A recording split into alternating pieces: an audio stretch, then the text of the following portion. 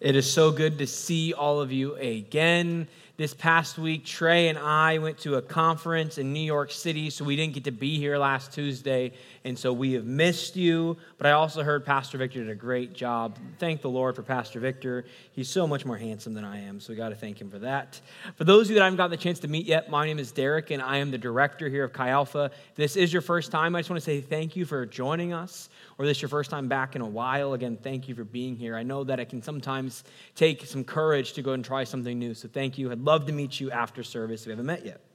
We are currently in the middle of our sermon series entitled Ready for Revival. This word revival means simply to come back to life, to revive something. So we're praying for two parts of this. So we want revival in our hearts. We want to see our hearts come back to life and become hungry for the things of God. And then as this happens, we're praying that revival will flow out to our campus where we'll see the 10,000 students of you and I come to know Jesus as they come back to life with God. Tonight we'll be reading out of Mark chapter 14. So if you have a Bible with you, pull that out. You can get on your phone. It also will be on the screen. So Mark chapter 14, it'll be verses 3 through 9. And so as we get ready to read this, I just want us to kind of quiet our souls, to focus in. It's going to be easy as we read these things to just kind of get distracted. But as we listen to the word of God, let's come in with a sense of awe and wonder of what God wants to speak to us. Zero in and really try to picture this story. So it'll be Mark chapter 14, verses 3 through 9. While he, as in Jesus, was in Bethany, he was reclining at the table in the home of Simon the leper. A woman came with an alabaster jar of very expensive perfume made of pure nard. She broke the jar and poured the perfume on his head. Some of those present were saying indignantly to one another, "Why this waste of perfume? Could have been sold for more than a year's wages and the money given to the poor." And they rebuked this woman harshly. "Leave her alone," says Jesus. "Why are you bothering her? She's done a beautiful thing to me. The poor you'll always have with you, and you can help them anytime you want, but you will not always have me. She did what she could. She poured perfume on my body beforehand to prepare me for my burial. Truly, I tell you, wherever the gospel is preached throughout the whole world, what she has done will also be told in memory of her." Our sermon title tonight is Devotion and a Time of Revival. Devotion and a Time of Revival, and let us pray. Jesus, we love you. God, we pray that you can speak to us tonight, that everything that is said from here will be just an honor and a glory to you, Jesus. We just pray that you can show up. We love you so much. Amen. Amen. So, back in 2011, Apple announced the iPhone 4S. Did anyone have that iPhone? Raise your hand if you had the iPhone 4S. Oh, nice. Me too. What was special about this iPhone is it included, for the very first time, Siri.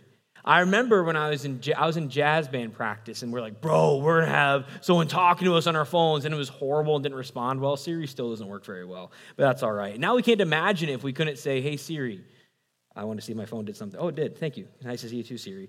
That day that it was announced, there's this guy named Rob Shoesmith, and he was so excited about this idea of getting talked to by a virtual assistant that he rushed to his local Apple store in London just to wait in line.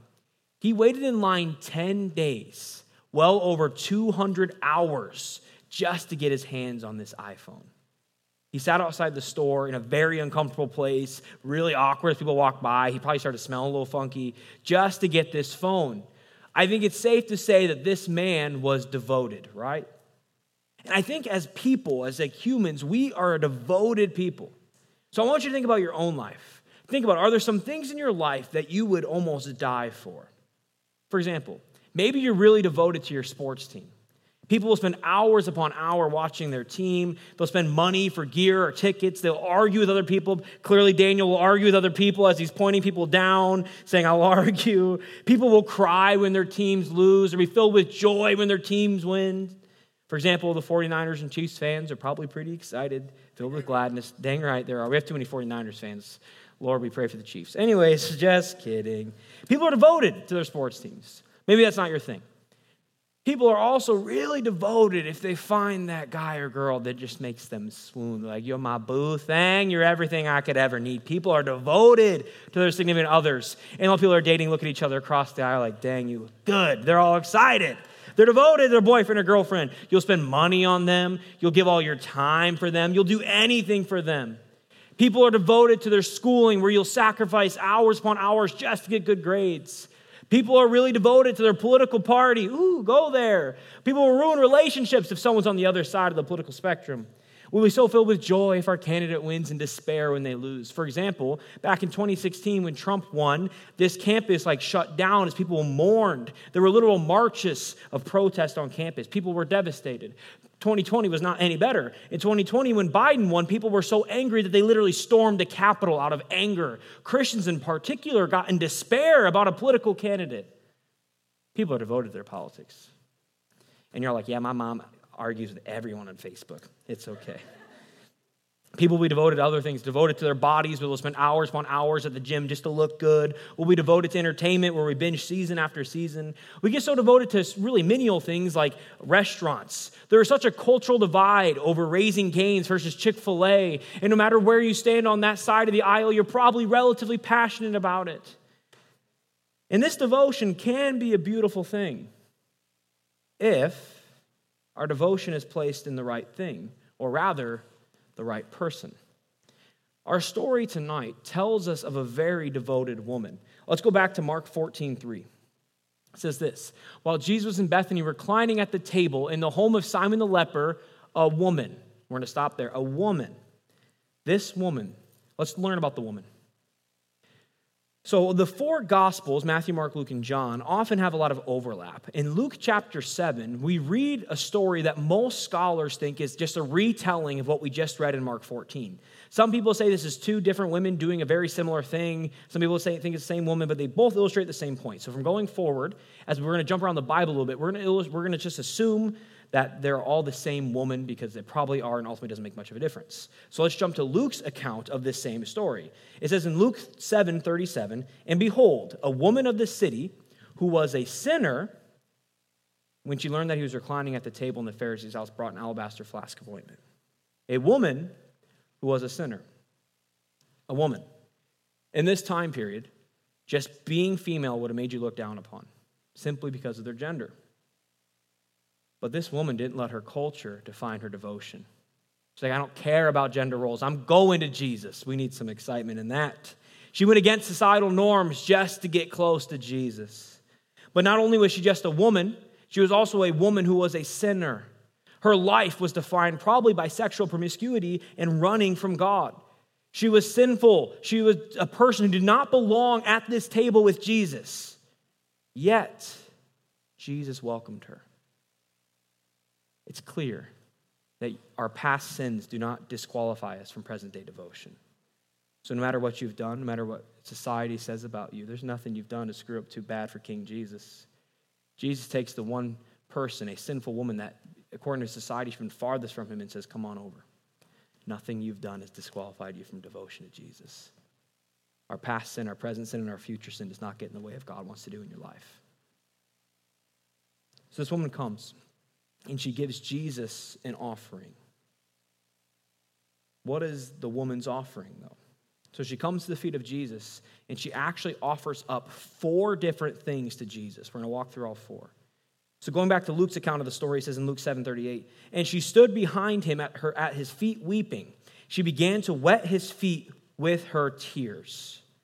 Then she wiped them with her hair, kissed them, and poured perfume on them. So this woman's first offering to Jesus was her tears.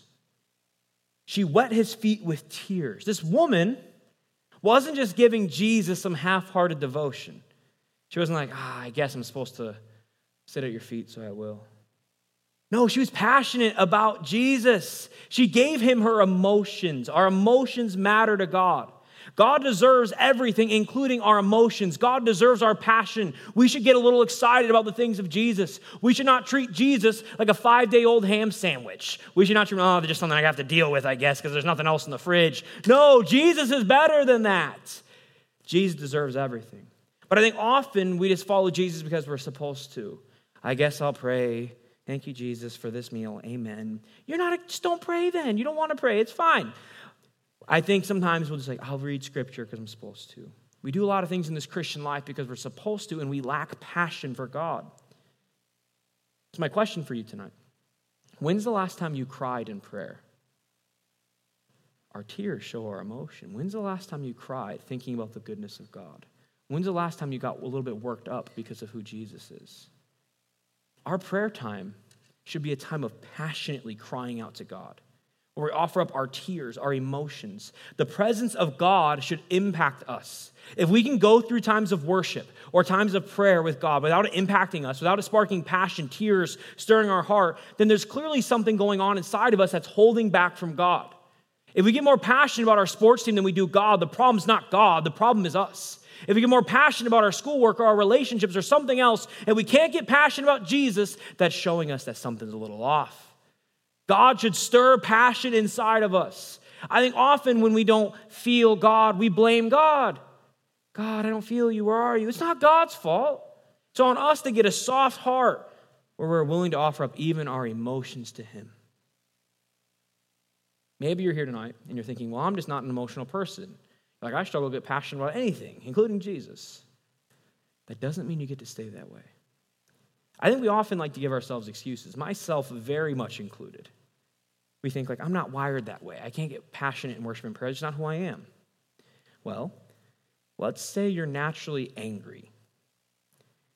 Does that give you the right to just blow up at random people and cuss them out? Because that's the way I'm wired. I'm just naturally a jerk. I'm going to cuss them out when they cut me off. That's how God made me, fearfully and wonderfully made. No, we don't get to say that's the way I'm wired. I'm a sinner. I'm a luster. No, we don't say for those things, but we're like, I'm just naturally not going to get excited about Jesus. If we struggle with anger, we know we need to fight that to honor God. So if you struggle with being passionate and giving Jesus your emotion, then you need to fight that in order to honor God. We need to offer up our tears. This past week, I was at a prayer conference, like I said, in New York, and I'm not a naturally emotional person at all. Ask my wife. I'm just like kind of just going with the flow. Not a crier. Doesn't happen too often. But this conference stirred me. We were having a time of worship, and I was filled with gratitude, specifically about Taylor and I, my wife and I have twin boys, and it was a crazy experience, them coming and being born. I just was overwhelmed with emotion. I just started weeping at the presence of God. I was reminded in that moment of all the tears that I shed Taylor and I, it took us a year to get pregnant, and I cried a lot in that season just wanting God to move. It reminded me of all those times of praying and crying out to God. And in this moment, I felt the small whisper of God, which usually means he's about to say something I don't like very much. And he gave me this small whisper, and he said, "Hey, Derek, so you cried out for your boys with emotion, passion, tears for them. Will you do the same thing for lost students at UNI? Only when it's about you and your life." I was like, oh, God, don't say that. I was just trying to have a good moment. You're being a buzzkill. We should be so moved by our desire to be hungry for God, and so moved by our desire to see the students on our campus come to know Jesus, so hungry for revival, that we just have to offer up our passion to God. So be passionate in prayer. If you can get passionate about other things, we can be passionate about God. Her second offering was her comfort zone, so her tears and her comfort zone. It says that she wiped Jesus' feet with her hair. I don't know about you, but I think when we read stuff like that, we just kind of keep going. We don't really think what they just said. A woman coming up to a strange man, taking her hair out and washing his feet sounds really uncomfy to me. Visualize what's happening here. She gets on the ground next to Jesus. His feet are down here. They might stink a little bit. Even though he's God, he probably has some smelly feet still. All right, and she's down there, and she just comes over her. I got to take my hair out. So she like takes it out, and she just starts washing it with my hair back and forth all over his hair, his feet. That sounds uncomfortable to me. Jesus might have been like, "This is nice of you, but weird." Imagine people watching. They're like, what is happening right now? That is not cordial in this environment. But she did not care about her comfort zone. She just said, I want to worship King Jesus. I don't care what it makes me look like. So will you get uncomfortable for God? Yes, it's uncomfortable to get up early to come spend time with Jesus. It can be uncomfortable to get up at 6:30 to come to the Chi Alpha prayer room on Thursday mornings. It might be a little uncomfortable to pray passionately when people are around you. It might be uncomfortable to raise your hands in worship. It might be uncomfortable to tell your boyfriend or your girlfriend that you can't keep doing sexual things with them because you want to be more devoted to Jesus. It might be uncomfortable to be sacrificially generous. It might be uncomfortable to work a little bit less so you can spend more time doing the things God has asked of you, even though your bank account might just get a little bit smaller. Yes, sometimes following Jesus is uncomfortable, but I hate to break it to us tonight. our comfort zones are not Jesus' top priority. He doesn't really care if we're uncomfortable. He loves us. He wants us to be pursuing him and have good things. But Jesus knows that sometimes it takes a little uncomfortable to get the best things. For example, if you want to get fit, it's a little uncomfortable when you start working out, right?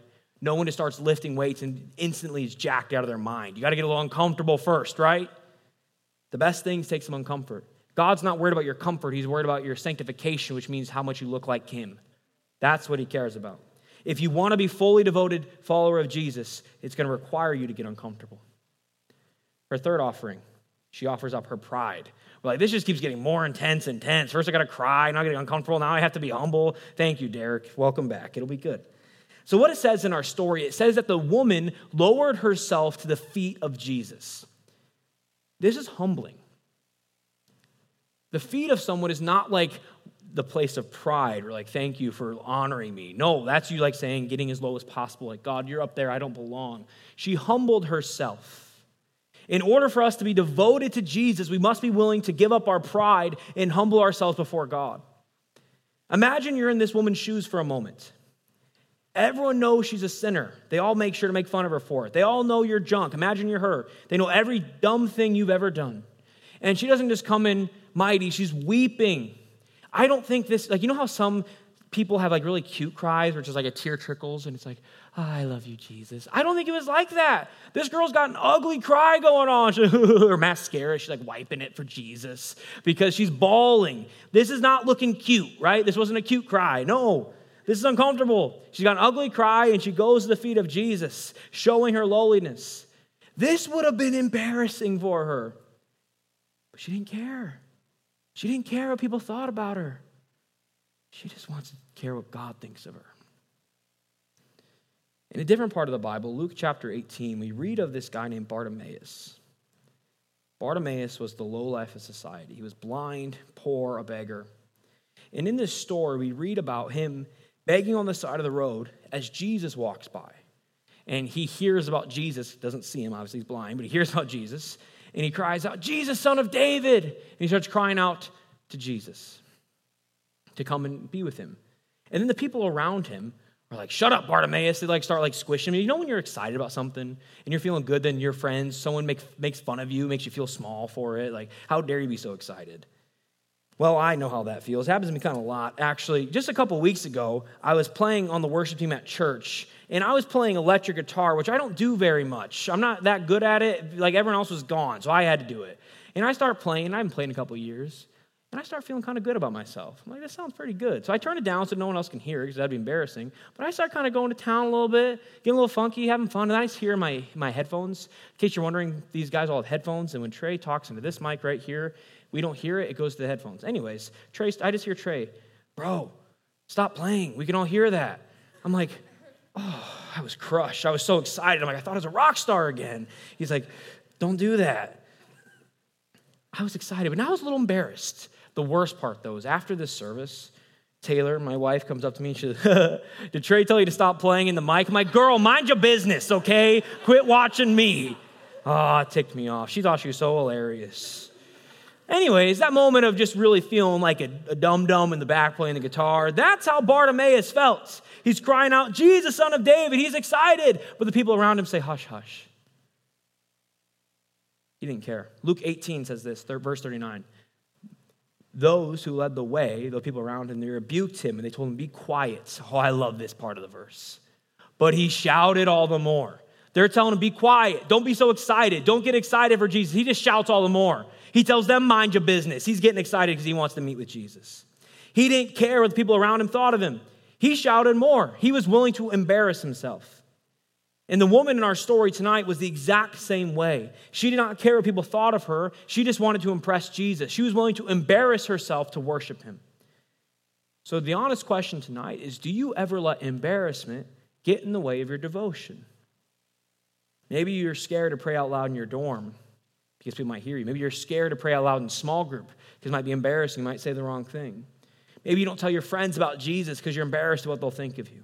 Maybe you don't raise your hands in worship because you're scared someone's going to look at you when everyone's looking forward and not at you. We must offer up our pride to be devoted to Jesus. And this is hard. This is really hard. Every day when I go and work out in the gym, I feel like the Lord is like, go talk to this person about Jesus. And like 9 times out of 10, I say, no, thank you. I got to keep going. And I don't want to get embarrassed. I'm like, bro, I'm trying to look huge in here, God. Like, get off me, okay? This is my time. We often let our little egos get in the way of devotion to Jesus. At least I know I do. But why do we care so much? Who cares what people think of you? Ultimately, I want you to imagine this. When you get to the end of your days, do you think you'll be sitting there thinking, man, I wish I wouldn't have embarrassed myself so much? No, you'll be thinking, I wish I was all in for Jesus. I wish they would be here because I was willing to go out of my comfort zone to talk about Jesus. You'll be thinking, Jesus, I'm so sorry that I was embarrassed of you. You'll be thinking, I wish I didn't let other people's opinions define my devotion. We got to get crazy sometimes for Jesus. We got to be willing to get a little crazy in worship, to pray exuberantly in your dorms, pray out loud in small group this week. Gosh darn it. It is time to pray out loud. I promise you're not bad at prayer. It's not possible to be bad at prayer. You cannot be bad at it. It's talking to God. Pray out loud. Let's get a little crazy. Luke 9:26 says this, and this verse haunts me.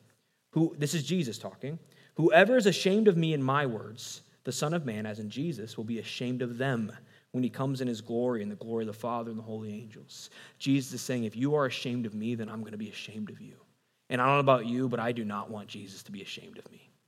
I am not interested in getting to the end of my days and Jesus saying, I don't even know you because you're embarrassed by me. If you don't want Jesus to be ashamed of you, we can't be ashamed of him. So if you fear God, this is the beauty. When we fear God, we don't have to fear anybody else because he's God. Right? If God's on your side, you're doing good. When we fear God, we don't have to care what people think. Let's be a people. My prayer for Chi Alpha this semester is that we fear God more than we fear man. That we care, what does God think of me, way more than what the people around us think of us. This woman showed this life by offering her pride. She also wasn't doing this act of devotion to earn something. God does not love us more when we're devoted to him. So I think sometimes we think if we do all the right things, check the boxes, then God will actually love me. God loves you right now. The beauty of the gospel is there's absolutely nothing you can do to either earn or lose the love of God. No matter what you do, his opinion's going to stay the same of you. And we like the sound of that, but to be honest, deep down, I think we hate that. Like, I wish I could earn the love of God. Then we can feel better about ourselves. At least I do. But then it's often to think that if we can't earn it, though, then we can't lose it. This woman did not worship Jesus to earn something. She did it just because she loved him. And also, our devotion to Jesus isn't to make us look good to our Christian friends. As we see later in this story, this woman's devotion actually made the religious people around her quite uncomfortable. If we're worshiping Jesus exuberantly to look good to other Christians, if we're doing the Jesus thing to look like we have it all together, to impress our small group leader or a staff member, don't do it for that reason. No, we don't live to please man. We live to please God around here. Chi Alpha will be a place where we live to please God. This woman's humility was shown in the absolute removal of self. It's clear from this act, it wasn't about her. It was all about worshiping Jesus. Our lives got to be the same way. We don't do things for God, for our image, for our place, our worth, because God loves you right where you're at. God loves you so much already. You don't have to earn it. You don't have to perform for him. And that should cause gratitude where we just want to be devoted to him. Her final offering was her costly perfume. Mark tells us that this alabaster jar of perfume could have been sold for more than a year's wages. So this was not the Walmart perfume. She got the good stuff, baby. That better smelled good if it was worth a whole year's of wages. We can assume from the context that this woman was not wealthy. This jar then had one of two purposes, most likely. It was either a family heirloom that was passed down from generation to generation, or it was being saved for her wedding day. A lot of times in this society, the way you would get a man is by giving up what's called a dowry, or giving something expensive to pour out an offering for your husband. That's jacked up, but we don't need to talk about that today. So this alabaster jar of perfume was either really sentimental from her family, or it was a tool to get something she really, really wanted, which was a husband. So this jar was not just financially valuable. This jar had sentimental value. This jar was deeply meaningful to this woman. And the beauty of this story, the best part of the whole story, is she doesn't take the jar of perfume, open it up, and take out a little bit and put it on Jesus' feet. She doesn't just give him a little bit of what she got. No, she smashes the jar so she can lather it all over him. And that means there's no going back now. This woman didn't want to have to go back to something else. She smashed it and said, Jesus, I'm all in. The breaking of this jar shows that the woman was all in for Jesus. She's not holding anything back from him. Jesus did not just have her devotion. This is the important part. Jesus had her undivided devotion. She was all in. Are we all in? In your life with God, do you break the jar to be devoted to Jesus, or do you try to hold some stuff back? Do you give God everything you've got, or do you try to keep some things for yourself? Is there anything off limits to God?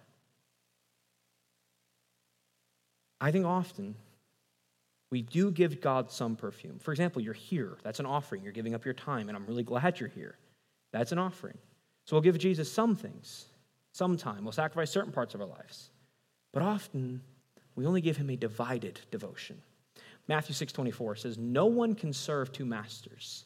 Either you'll hate the one and love the other, or you'll be devoted to the one and despise the other. Jesus is not just after your devotion. Jesus wants your undivided devotion. And the thing that divides our devotion is what we will call idols. Idols, things that we give too much importance to. Tim Keller, in his book, Counterfeit Gods, says this: an idol is anything more important to you than God. Anything that absorbs your heart and imagination more than God. Anything you seek to give you what only God can give. Anything that is so central and essential to your life that should you lose it, your life would feel hardly worth living. Idols are things that suck up our time, our emotions, our energy, and our attention that rightfully belongs to the Lord. And idols are not usually bad things. It's usually actually really good gifts of God that we put too much value in.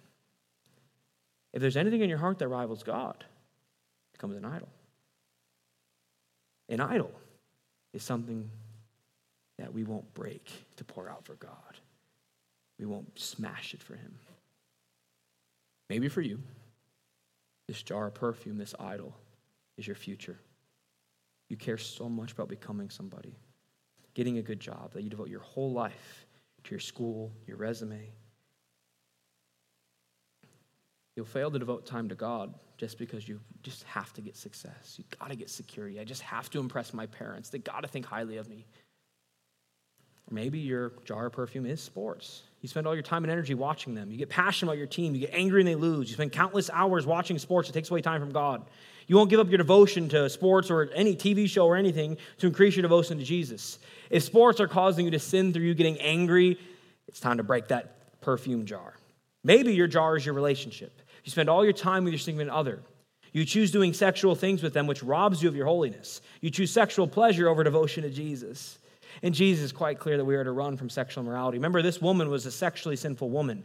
She didn't break open her jar and start following Jesus, but continue to live a life of sexual immorality. No, she gave everything to Jesus and she ran from her sin and devotion to God. Maybe for you, this jar is some kind of social standing, like being able to go out and party and do whatever you want, or trying to just do anything it takes to make friends because you're nervous that's how you get value, and you're just too scared to give that part of your life up.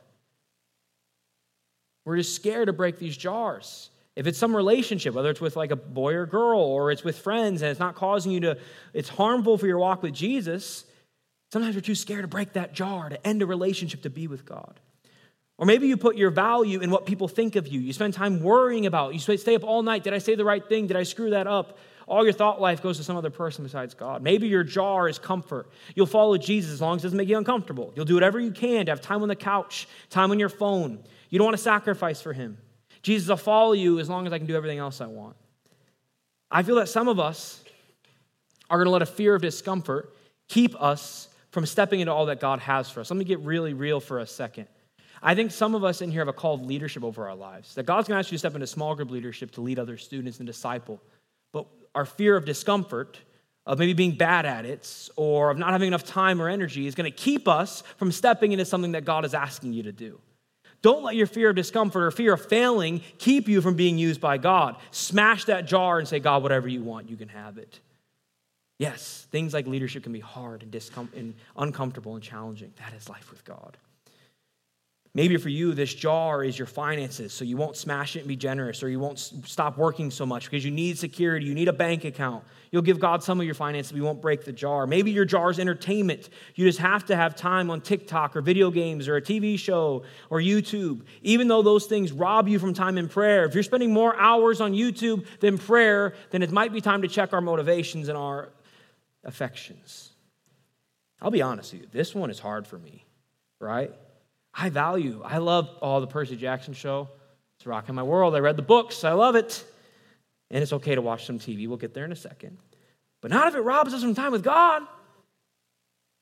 Sometimes I need to break that jar of entertainment and say Jesus is worth more than sitting on the couch. Maybe there's something else in your life. Maybe I didn't cover it. But I want you to think, is there something in your life that if God asked you to break it, you wouldn't do it? Is there something that's too much to ask God? Maybe you need to break it so you can have undivided devotion to Jesus. And remember, most of those things I just said, most of them are not bad in themselves. It is not wrong to get good grades. Please get good grades. Don't drop out and say, my pastor told me to. That gets me in trouble at the university. Don't do that. I didn't study because pastor said it's okay. No, don't get me in trouble. It's not bad to watch sports. It's not bad to date. It's not bad to have fun and watch TV. Those are all fine, good things. But they just got to be properly ordered.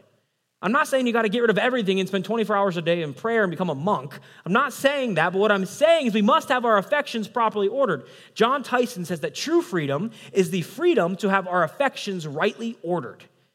That means most of these things I said can be healthy parts of your life as long as they come after Jesus. And if something comes where they get in the way of our relationship with God, we must be willing to break them in order to be devoted to Jesus.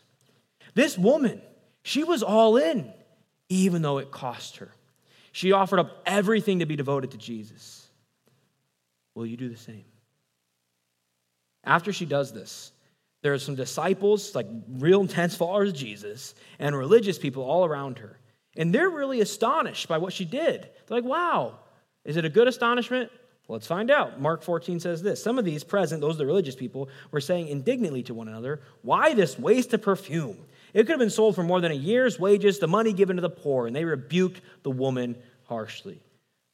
Ooh, the religious response. The religious response to her devotion is anger. This could have gone to the poor. They proclaim that this perfume could have had a much better use than to use it to worship Jesus. Doing a righteous act, taking care of the poor. Like there's so many better things this could have been for. And in this moment, I imagine the woman, again, she's kneeling, her hair's kind of out, and they're making fun of her. But I imagine that she's sent back in time in her head. Because, see, this story we're reading tonight is also told in the Gospel of John. In the Gospel of John, we learn that this woman has a name, and her name is Mary. She is Mary, the sister of Martha. And so as Mary hears these religious people getting upset at her for showing her devotion, I actually picture her giggling a little bit. Like she's weeping. You know, sometimes like people laugh when they cry. She's like laughing and crying at the same time. She starts to giggle a little bit. She's thinking to herself, you religious people don't know a thing about my King Jesus. It says in Luke 10, it's a different part of Mary's life. As Jesus and his disciples were on their way, Jesus came to a village where a woman named Martha opened her home to him. She had a sister called Mary, that's our same Mary, who sat at the Lord's feet, listening to what he said. She devoted her time to sitting and listening at the feet of Jesus. But Martha, her sister, was distracted by all the preparations that she had to be made. She came to him and asked, Lord, Jesus, don't you care that my sister has left me to do the work by myself? Tell her to help me. And Jesus says, Martha, Martha, Martha, you are worried and upset about many things, but few things are needed. Actually, it's only just one. Your sister Mary, she's chosen what's better. And it's not going to be taken away from her. Mary chose what was better, to sit at the feet of Jesus. Jesus is telling us in this story that working for God is not as important as worshiping God. He's telling us that you better not let serving God get in the way of knowing God. And so Mary realizes these religious people are thinking that the key to having a relationship with Jesus is doing the right thing. She knows you don't have it correct. Jesus tells us it's better to worship Jesus and be devoted to him than to serve the poor. And I think they use this one because Jesus really cared about serving the poor. We should serve the poor. That's important. He talks about all the time. But we don't do that before we're devoted to God. So it's not only the idols that got to be properly ordered behind God. Even our good works for God cannot come before knowing God. Having devotion and relationship to him is more important than anything else you do. What we do for God does not matter if we're not devoted in worship to God. It's our top priority. The really funny part of this story is there was one disciple who was really particularly annoyed with Mary for not using his money for the poor. Well, this would be Judas. Have you heard of him? Look where that led him, his nice religious acts. He's the one who betrayed Jesus and got him killed. So that's not the path we necessarily want to go on. So let's not be Judas. Let's prioritize devotion to Jesus. If you don't want to be Judas, worship Jesus. And probably other things as well. He also made fun of people. So if you want to not be Judas, don't make fun of the hungry people around you, laughing at them for getting crazy in worship. Don't do that. That's the path of Judas, and we want to avoid that at all costs. Mary is showing us that we must prioritize devotion to Jesus. Now for us, let's go into the 21st century. We can't practically get perfume and pour it on Jesus' literal feet. So what does this look like for us? Well, when Jesus is praising Mary for her act, at the end of his story, he says this, Mark 14:8, she did what she could. She did what she could. She did what she could. Devotion means you got to do what you can. There's two parts to this verse. Very simple. First one, she did. Devotion means doing something. Devotion is not just sitting on the couch hoping you'll love God more. Devotion is not just having the right feelings. Devotion requires action. In this story, we read up to 8 verbs. It says the woman learned, brought, wept, washed, a bunch of verbs. The woman acted. Devotion is not about our inner feelings. Devotion is not just doing stuff when we got the spiritual heebie-jeebies. No, devotion means we act no matter what's going on inside of me. You got to do something. All right? Devotion requires action. So what did she do? The second part of the verse, she did what she could. She didn't try to be somebody else. She didn't try to be Peter or John, the disciples. She did what she could. She gave what she had to offer. Her tears, her comfort zone, her pride, and her perfume. That's what she had, so that's what she gave up. Devotion is not about you being some spiritual giant. It's about doing what you can. This means you don't ever have to worry about, you can release this right now, you never have to worry about not being smart enough, not understanding enough of the Bible, not being good enough at prayer, which is not, you can't be bad at prayer. You don't have to worry that you don't understand the Bible. So let's say reading the Bible is really hard for you, and you struggle to understand it. Maybe reading comprehension is not your skill, and you're like, this is really hard to read the Bible. You can choose to read it, even though it's hard. Devotion isn't reading it and getting a deep insight from God and then giving up and giving a sermon that rocks the world to your small group. Devotion is doing what you can. If you can read it and you only remember one thing, you're like, well, Jesus loves me. That's what I learned the last 10 days. Then great, you'll learn that Jesus loved you. Do what you can. Don't worry about who God did not make you to be. Worry about who God did make you to be. Do what you can.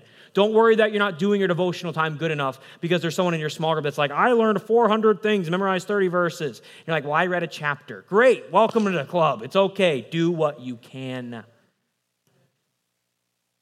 Let's say you struggle, this is me, to focus. You got ADD. My boys in the back, they got it. They got ADD. You struggle to focus. So this idea of sitting in silence and waiting on God is hard. Maybe this is you when you're sitting in silence. You're like, squirrel. What am I having for breakfast? That girl was cute at Chi Alpha last night. And that happens, right? And you're like, your mind keeps getting distracted. Guess what? That's all right. It's okay to get distracted. What can you do? Can you change your brain wiring to make it so you never get distracted? No. But you can choose to set aside time every day to sit in silence and try your best. Don't worry about doing it right. Just worry about doing it. Jesus is not mad at you for getting distracted during your time in prayer. You just got to show up. You just got to show up. You cannot force yourself to have great spiritual moments, but you can choose to show up and give God time. Do what you can. So even if you feel like you're bad at prayer, which again is not possible, pray anyways and trust Jesus to fill the gaps. So practically, you can choose to set aside time every single day to pray and read the Bible. You can choose to get up early and have a devotional life. You can choose to come to our prayer room. You can choose to set aside time every day to pray. You can choose to come to this room and pray then. We got 4 options for you. Do you want to come on campus? We got 2 options for you. Tuesday, 12 to 1. You got class till 12:15? Great. See you at 12:30. You got class at 1? Great. See you till 12:30. We'll be just fine. Maybe you're like, I'm busy. Are you busy at 7 in the morning? If not, we got an option for you. Thursday morning, 7 to 8. We can go earlier if we need to. I'll be there at 6, so that's what it takes to get you there. You're like, I don't want to pray on campus. Oh, we got options for you, baby. How about Tuesday, 6:30 a.m. at Cent Church? We'd love to see you there. Wednesdays, 12 to 1. We got options. Can you choose to come to the prayer room and have your life absolutely rocked? No. Can you choose to show up? Sure can.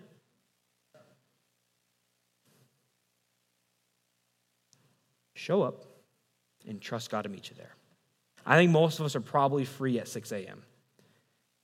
Going to the prayer room, going forward, that's one of the most important things we do around here.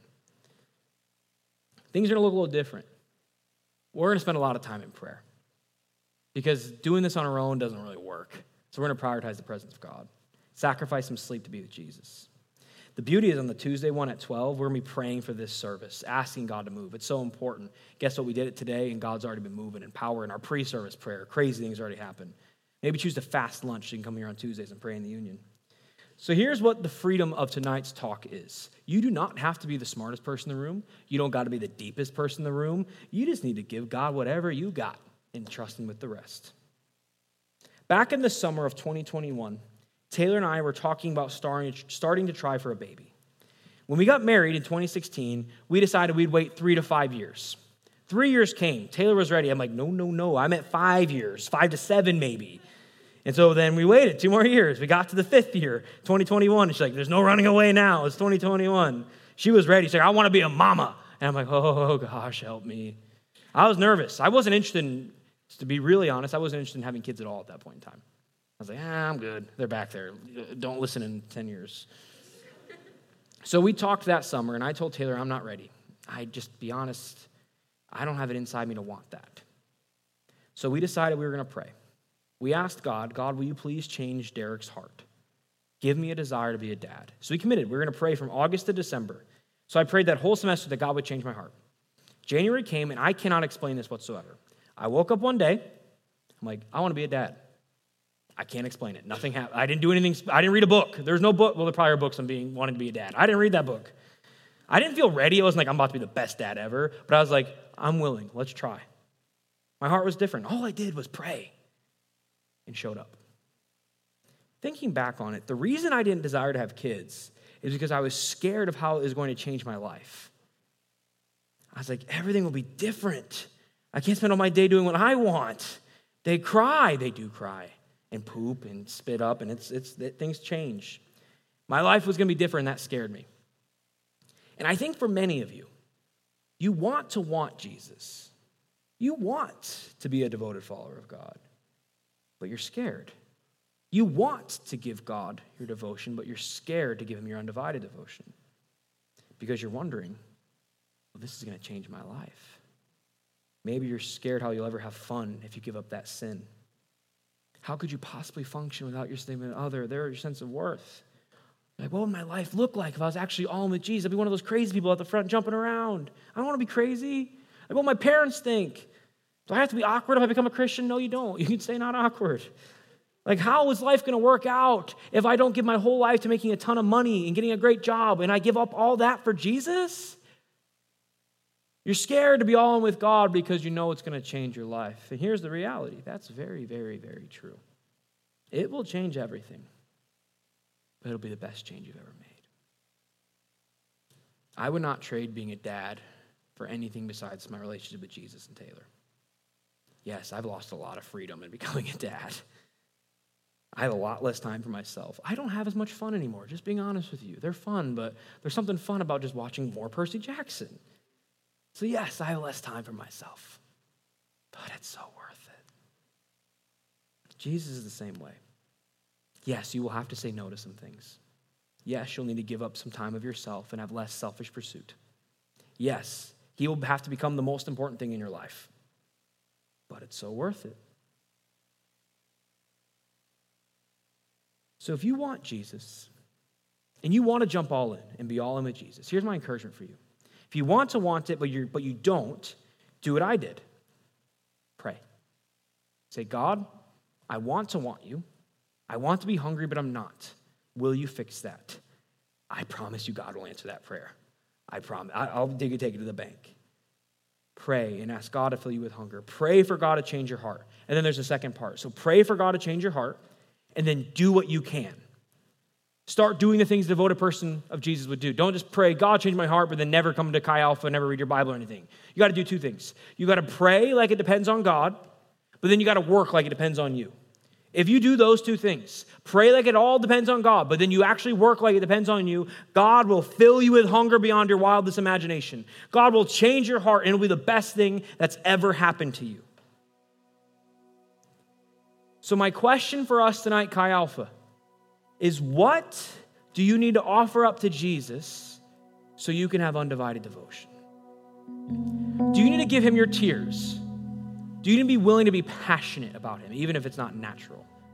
Do you need to give up your comfort? Do you need to be willing to give a little uncomfy for Jesus? Do you need to offer up your pride? Start being willing to be humbled or embarrassed and to not be liked by the people around you, to fear God more than you fear man. Or maybe, just maybe, there's some alabaster jar you got to break open. Is there an area of your life that you've been holding back from God? Is there something you need to give up, even if it's really, really costly, so you can have undivided devotion to Jesus? What is holding you back from being all in? Will you give it up? If you do, I promise it'll be worth it. In John's version of this story, it says, after Mary poured the perfume on Jesus, that the house was filled with the fragrance of the perfume. See, when we're devoted to Jesus, it doesn't just change our lives. It changes the whole room around us. When we live a life of devotion, the house is filled with the fragrance of God. When you and I are devoted to Jesus, people will notice. It will lead people to see Jesus in us. Our devotion to Jesus will fuel our mission for Jesus, and we'll be so sold out that we have to tell the people around us about the goodness of God. A life of devotion will give off this beautiful fragrance of the love of King Jesus. And Chi Alpha, if you want to know how we're ready for revival, this is how revival will come. Revival will not come when we just try harder, get better ideas. Revival's not going to come from us being the coolest ministry in the world. It's not going to come from neon signs. I bought one, it didn't work. Revival is not going to come. This campus is not going to be turned upside down until a generation decides that Jesus is worth it. Revival will not break out on our campus until a generation of students say, I'm giving Jesus my undivided devotion. I'm going all in with that guy. Do you want revival? Do you want the people around you to come to know Jesus? Do you want to see you and I be filled with people worshiping Jesus? If so, we've got to go all in. When a generation decides to give Jesus undivided devotion, revival will break out. I was at this prayer conference this past week, like I told you, and during one of the sessions, I got this vision. I don't get visions very often from God. Again, that's not the way my brain works. But I got this vision of that lawn out there being filled with people on their knees worshiping Jesus. And I was like, that's what I want to live for. And I think the reason it was out there and not in here is because Jesus was saying, I'm not just focused on getting church kids and Christians excited. I want to reach people who would never step foot into Lang Auditorium for a church service to get hungry for Jesus. If we will live a life of devotion, the fragrance is going to smell up the whole campus. So do you want to see the campus change for God? If so, you got to break open some jars and go all in with him. And if we do that, we'll be ready for revival. Main idea tonight, revival will come through undivided devotion. And see, the ultimate beauty of this story is actually the foreshadowing. This scene that we read all tonight happens right before Jesus is sent to the cross to die. Mary breaking open her jar is actually a symbol. It's a symbol of what Jesus was about to do on the cross. Jesus didn't break open a jar. He broke open his body and gave up everything he had. He died to pay the penalty for our sins. Jesus was all in for us. Jesus offered up his life just so we can be saved and have a relationship with Jesus. As Pastor Casey was saying at the very beginning, what an honor and a privilege that our King would give up everything. He would break open his body for us. So no matter what you've done, no matter how far you've run away from God, if you will accept this offering of Jesus and take it, then you're washed white as snow because Jesus gave up everything for you. So Jesus isn't asking us to do something he hasn't already done. Jesus broke open his body for us. Will we do the same for him? You all stand with me. Give us multiple ways to respond to tonight. So if you're here tonight, and if you've been running from God, maybe you've never given your life to Jesus, or maybe you just have been far away from him for a while, I want to give you an opportunity to change that, to turn back to God. So what I'd like you to do is everyone will close your eyes and bow your head so no one's looking around. I want you to give up a very simple offering to say you're going on with Jesus, and just to raise your hand on the count of 3 to say, I want to give my life to Jesus. I want to come back to Jesus. I want to accept his offering and let him change my life. If that's you and you want to run back to Jesus, on the count of 3, raise your hand. 1, 2, 3. Thank you. Tons of hands going up. Tons of hands. You are not alone. Wow. If that's you, again, you keep your eyes closed. I want you just to lift both your hands like just shortly in front of you, just as a posture of receiving. Just put them a little bit in front of you. Open your hands to him just to receive from him. Jesus, I pray a prayer of forgiveness. God, forgive us for what we've done. God, thank you for your sacrifice. God, thank you for breaking open your body for us. Jesus, we accept this offering, and we promise that today's a new day. In your name, amen. Amen. All right. What I want you guys are going to open your eyes. So now I want everyone to open your hands just like this. Just lay open your hands to receive. We're going to go through a few different areas, and what I'm going to do is I'm going to ask you if you want to give up that offering, if that relates to you, I'm going to ask you to do the same thing when I talk about it and raise just a hand as an offering to Jesus, an outward sign of what God is doing. So everyone will keep your hands like this, and if you relate to the specific area I'm about to talk about, raise up a hand as an offering to God, all right? So the first thing I want to ask you is if you're here and you haven't given up your tears, your passion, your emotion to Jesus, raise your hand if you need to offer up your tears to Jesus right now. Raise your hand if you need to offer up your emotions and your passion to Jesus. We need to be a people who are emotional for God, right? I'm going to pray. Keep your hand up. Jesus, I pray that we will be a people who gives up our tears. God, nothing should be held back from you, Jesus. Help us to be a passionate people, hungry for you, that will give it all for you. Amen. All right, you can go back to this posture now. We're going to go to the second area. I want you now to raise up a hand if you need to offer up your comfort zone. Raise your hand right now if you have not been willing to get uncomfortable for Jesus. Jesus, I pray that we will be a people who are uncomfortable for your presence. God, that we'll get uncomfortable, that nothing will be held back. Jesus, I speak life over these people, that our students will see that uncomfort is worth it, God. Push us out of our comfort zone and let us see people come to know you because of this group of people being uncomfortable. God, I pray that everyone in this room will know that it'll be worth it to get uncomfortable for Jesus, that they will not doubt this moment, but that this moment will be a marked change for them, Jesus. Amen. You can go back to this position. The third area, raise your hand if you need to offer up your pride for Jesus. If you need to be willing to get embarrassed, not think too highly of yourself. Jesus, I just pray that we'll be a humble people.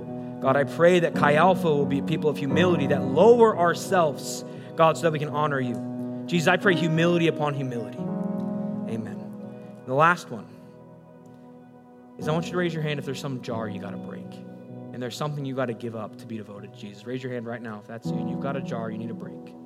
There's something you got to give up. Jesus, I just pray.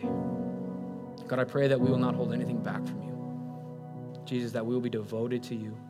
And that anything, I sense people are scared even as they raise their hand or thinking, should I raise my hand? Because you're really nervous to give this thing up. I just want you to know that it'll be worth it. That Jesus is worth it. God, help us to not hold anything back from you, but to shatter some jars for your name. Amen. Amen. We're going to go back into this song one last time, the song we sang at the end. And if you, as you're worshiping in this song, I want you to pay attention to the lyrics because it lines up a lot with what I just said. The song just came out like 3 days ago. The Lord is really cool. So when we sing this song, I think some of us got to get a little uncomfortable. No better time to give up pride and comfort and tears than right now, right? Don't let what God is speaking to you stay right now. But let's engage in worship, all right? Jesus, we love you. God, we thank you. And I pray that this will be a time of your presence. Holy Spirit, we ask you to come down right now. God, we're not in a rush. We are not in a rush. We're going to wait on you, Jesus. And I pray that your presence will be tangible in this room tonight.